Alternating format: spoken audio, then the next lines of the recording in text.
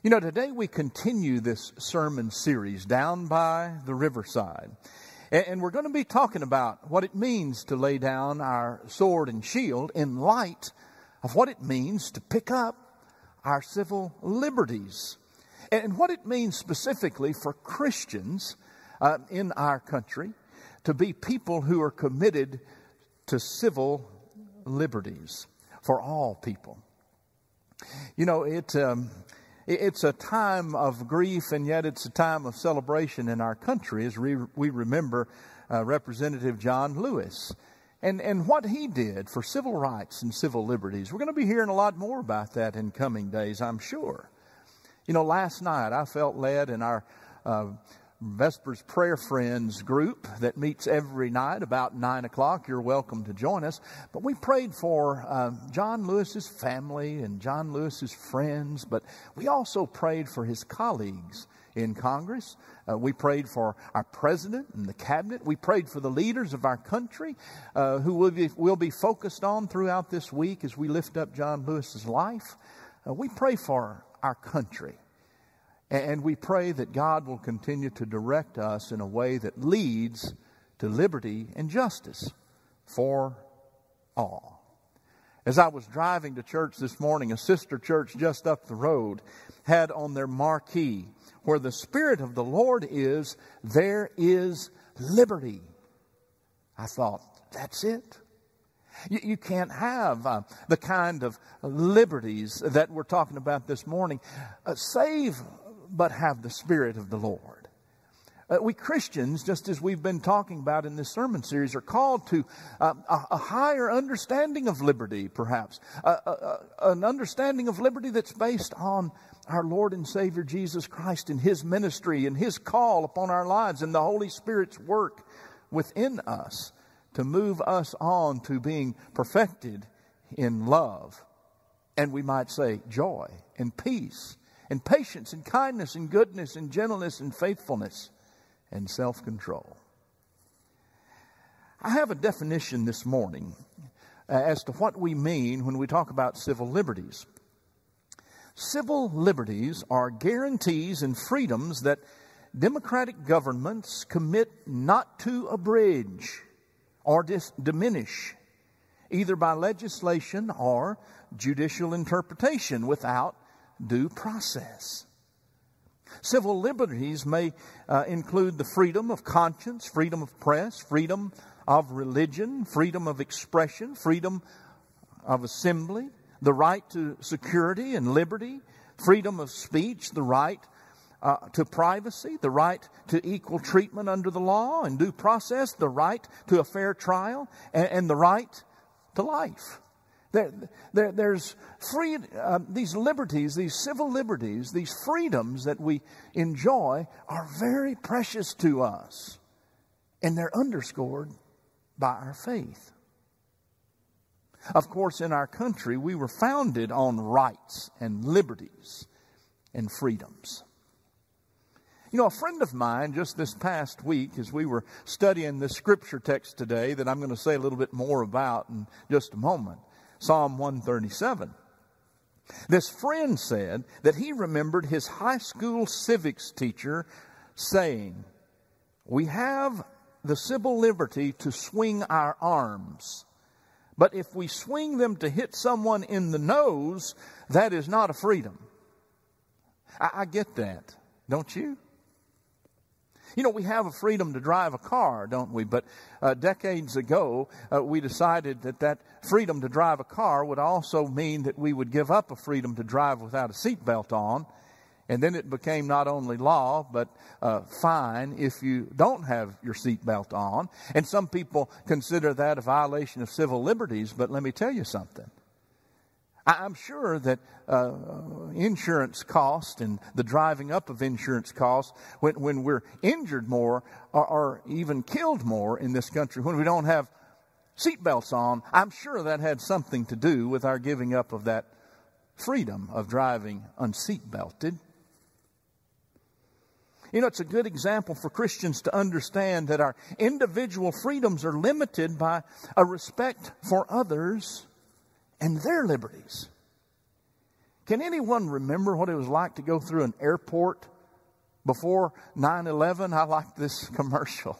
It looks like Uncle Sam there, doesn't it? Please remove any remaining civil liberties and place them in the tray, sir.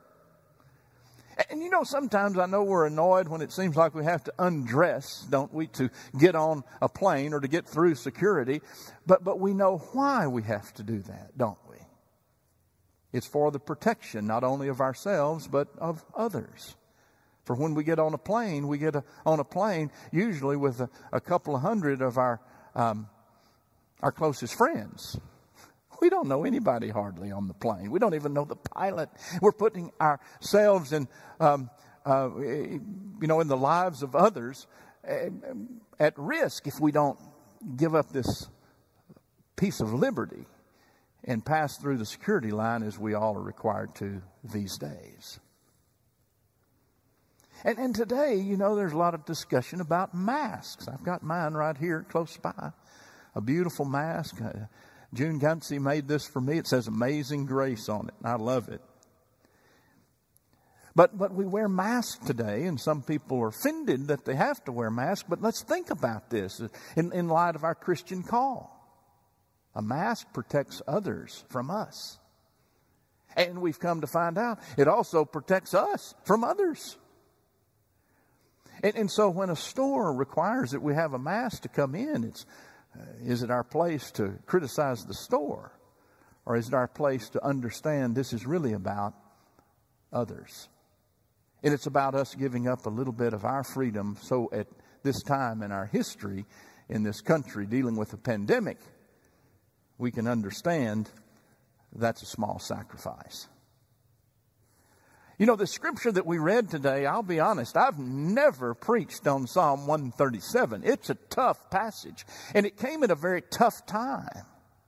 In 587 BC, the nation of Israel was overthrown, and the city of Jerusalem was literally leveled, and the people of Israel were taken into bondage in Babylonia. And the survivors of this brutality and the death march found themselves in captivity in a foreign land, cut off from their holy city, cut off from their heritage, their hopes, their roots seemed to be gone. And most importantly of all, the temple that was the center of their faith had been literally destroyed. No longer able to offer their worship around the Ark of the Covenant that had disappeared, perhaps been destroyed, unable to offer sacrifices on the altar. They literally felt cut off from God. Wow. Even worse, their captors made fun of them. They mocked them. They mocked their religious practices. They mimicked their melodies. They laughed at their holy hymns. And so all of this goes into this text today. And we know why it's so raw. It's because that it's coming from a place of deep hurt from the people of God.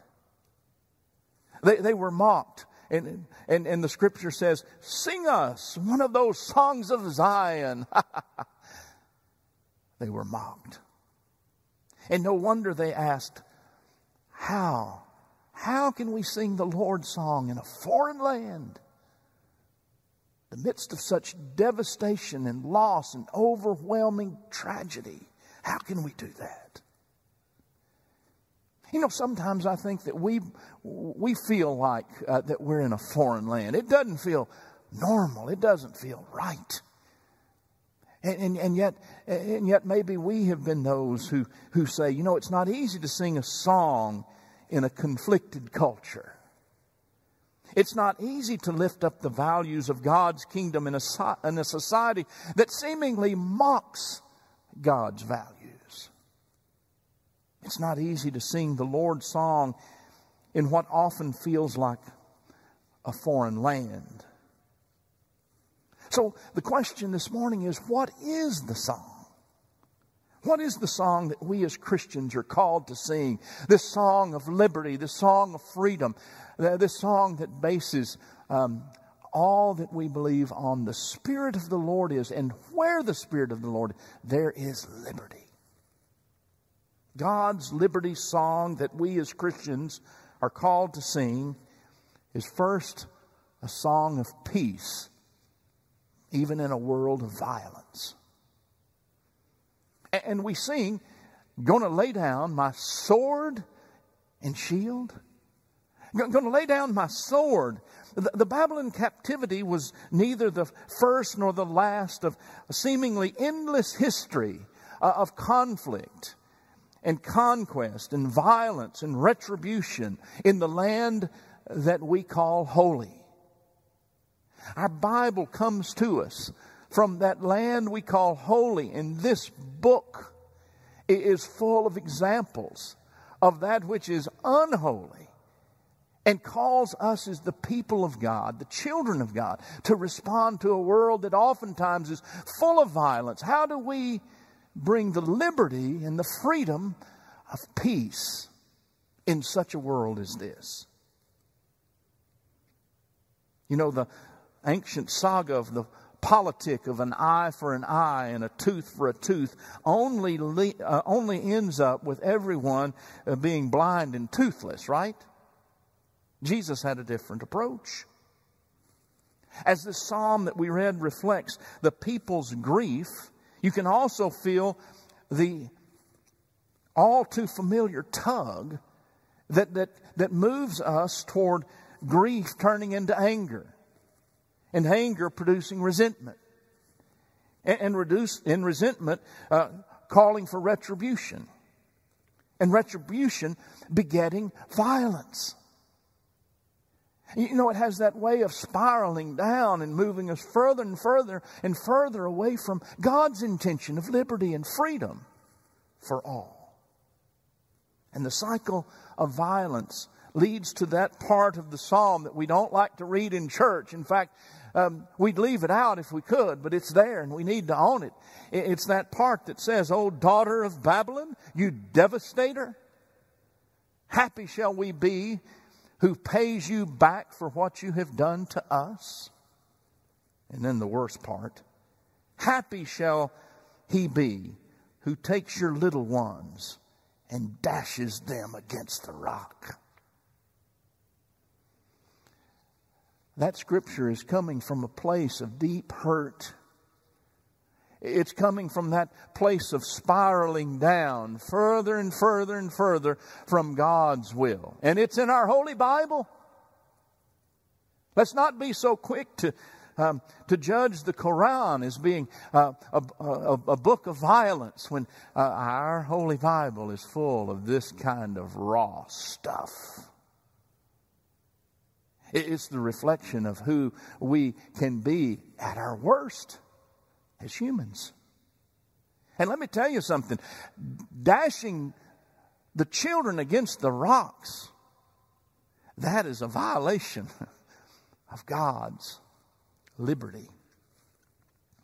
You know, we human creatures invariably turn to the ways of retaliation rather than the paths that lead to peace, and find ways to justify our actions, sometimes even using Scripture. We only have to mention these words and we know exactly what I'm talking about.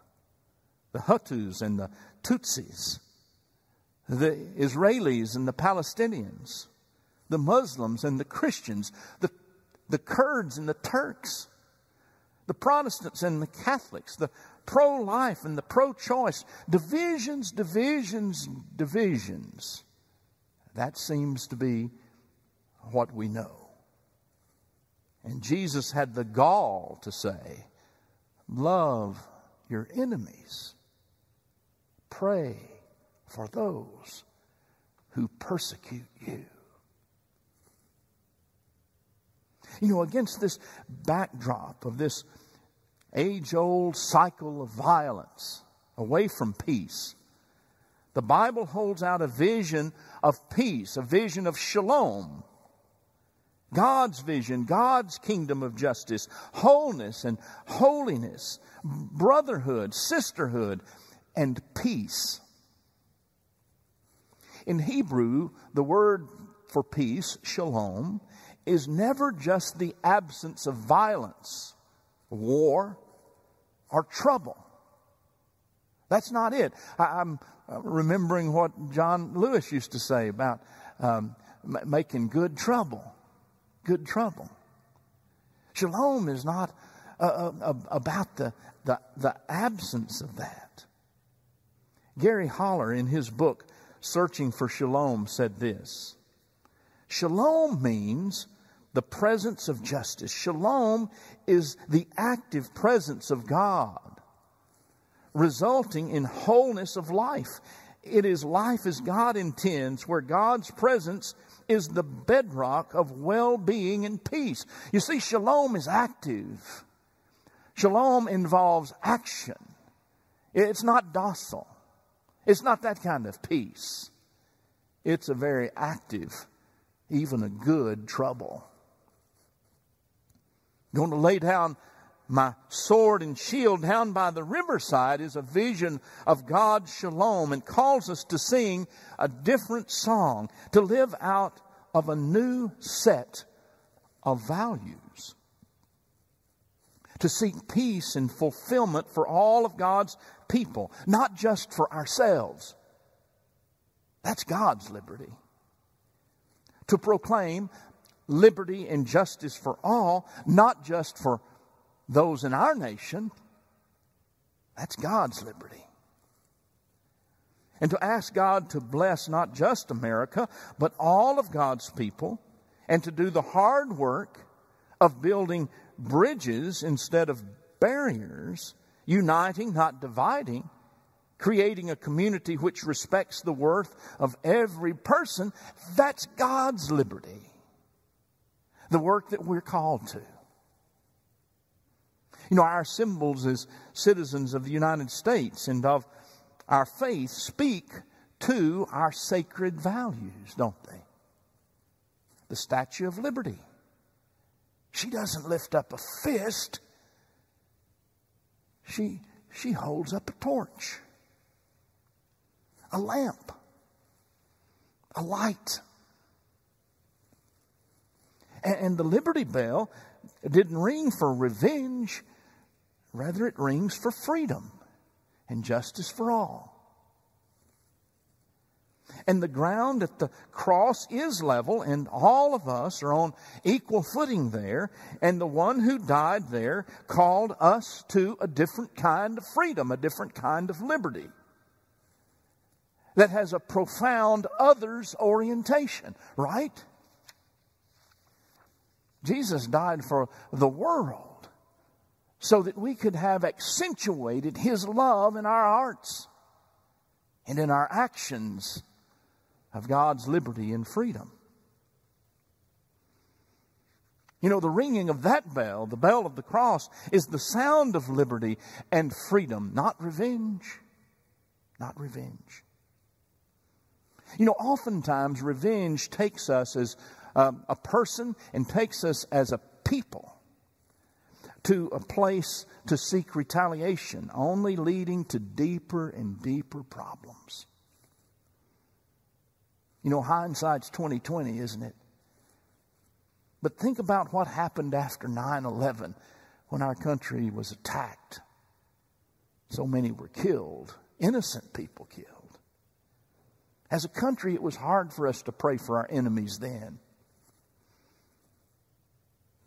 It was hard for us to clearly identify them then. We entered war with a country we identified as an enemy.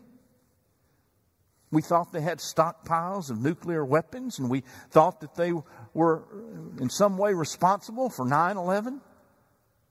The next thing you know, we're in a war with Iraq and the neighboring country, Afghanistan, and nearly 2 decades later, and many dead on our side and the sides of others. We're still in that war. It's led to the rise of more terrorist groups, and it's destabilized things in such a way. Sometimes our retaliation can lead to even more destruction and get completely out of control. We must be people who work for peace and God's shalom. The Statue of Liberty, as she raises her lamp, not her fist, causes us to embrace the greatest values this country was founded on. The Judeo-Christian faith, namely a radical hospitality of caring for others, namely the stranger. Many of us know that our foremothers and forefathers came right through the gates that were opened by Lady Liberty herself. Give me your tired, your poor, your huddled masses yearning to breathe free. The wretched refuge of your teeming shores. Send these, the hopeless, tempest-tossed, to me. I lift my lamp beside the golden door. That's the song which needs to be sung, the song which we are called through our values as Christians to make sure that hospitality, which is the number one Judeo-Christian responsibility, hospitality, be offered to the stranger.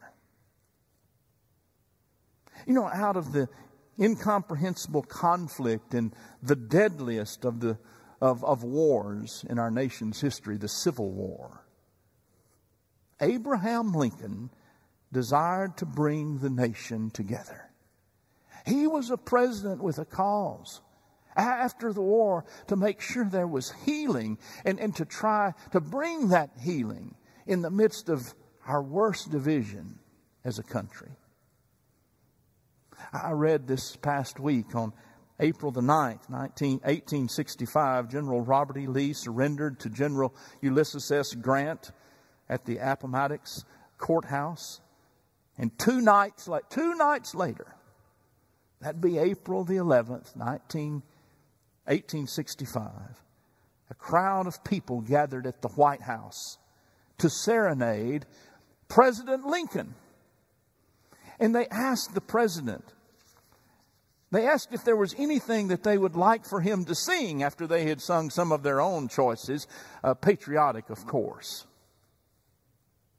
Lincoln said, "Yes, there is. There's one more song I'd like for you to sing. Would you please sing Dixie? Would you sing Dixie?" They were stunned. President Lincoln, the President of the United States of America, wants us to sing Dixie, the theme song of the Confederacy? Why?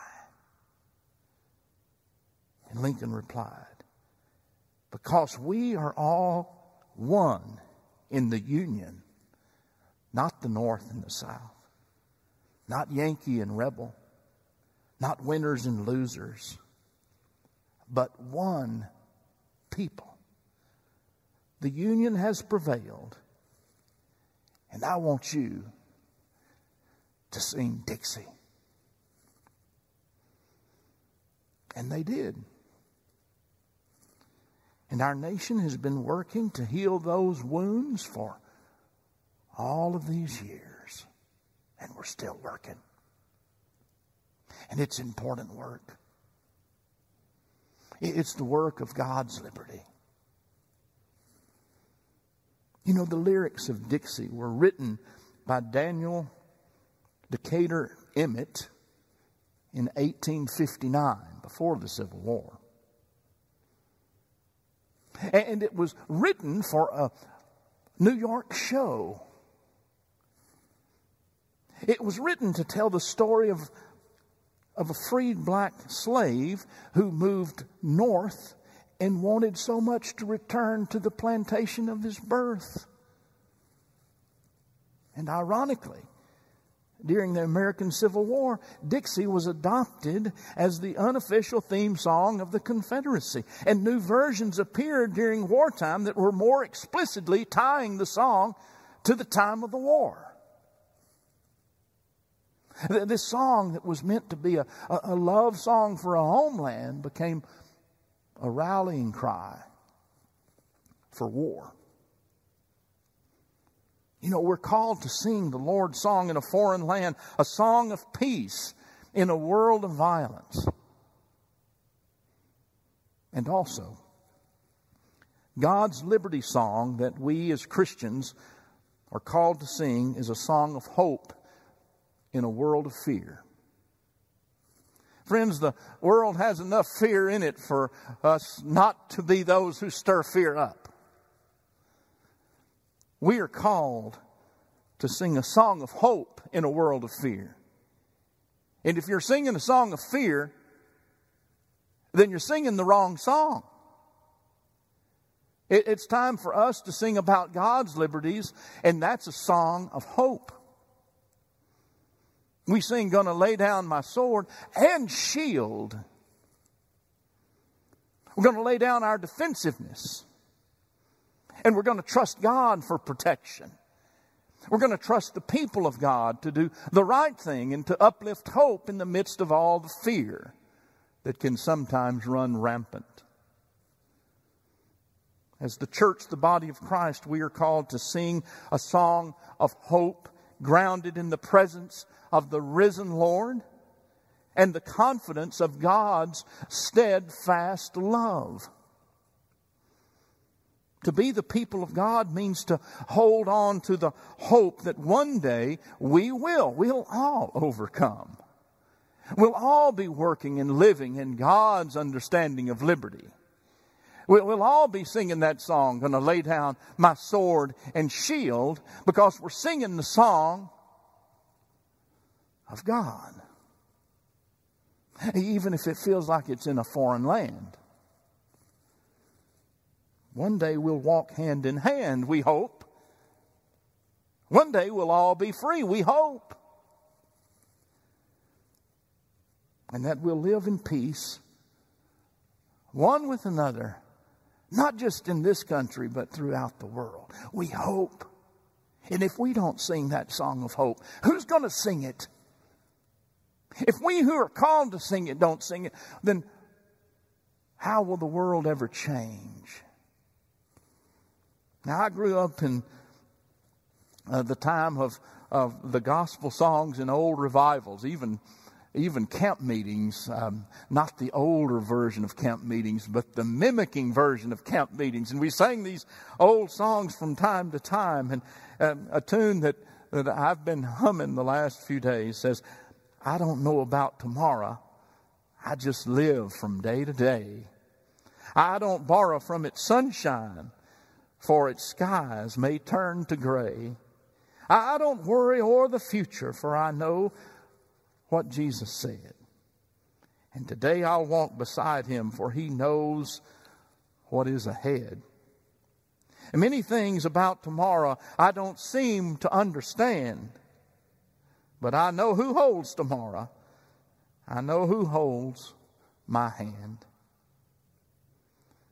We are called to live in hope, to live out the confidence to the eternal grace of our living God. Friends, we as Christians working for God's liberty in our world sing a song of hope in a world too driven by fear. And finally, God's liberty song that we as Christians are called to sing is a song of love in a world too often driven by hate. And we sing, "Gonna lay down my sword and shield," down by the riverside of God's river of love in Jesus Christ, who said, "Love one another. Love your neighbor as you love yourself. Love as I have loved you." Hey, love your enemy. And He said it, "Love the Lord with all your heart, mind, soul, and strength." And the second is likened to it, "Love your neighbor as you love yourself." All your neighbors as you love yourself. Even your enemy neighbors as you love yourself. The way we as Christians are to approach all of our liberties is to sing the song of self-giving love. Love for others. And that's like singing the Lord's song in a foreign land sometimes. But that song never gets old. Sing a song of love in a world, and sing it louder than the hate that presents itself. That's what the psalmist learned. Sometimes all you have is a song. And if it's the Lord's song of peace and hope and love, it's enough. It's enough. Amen.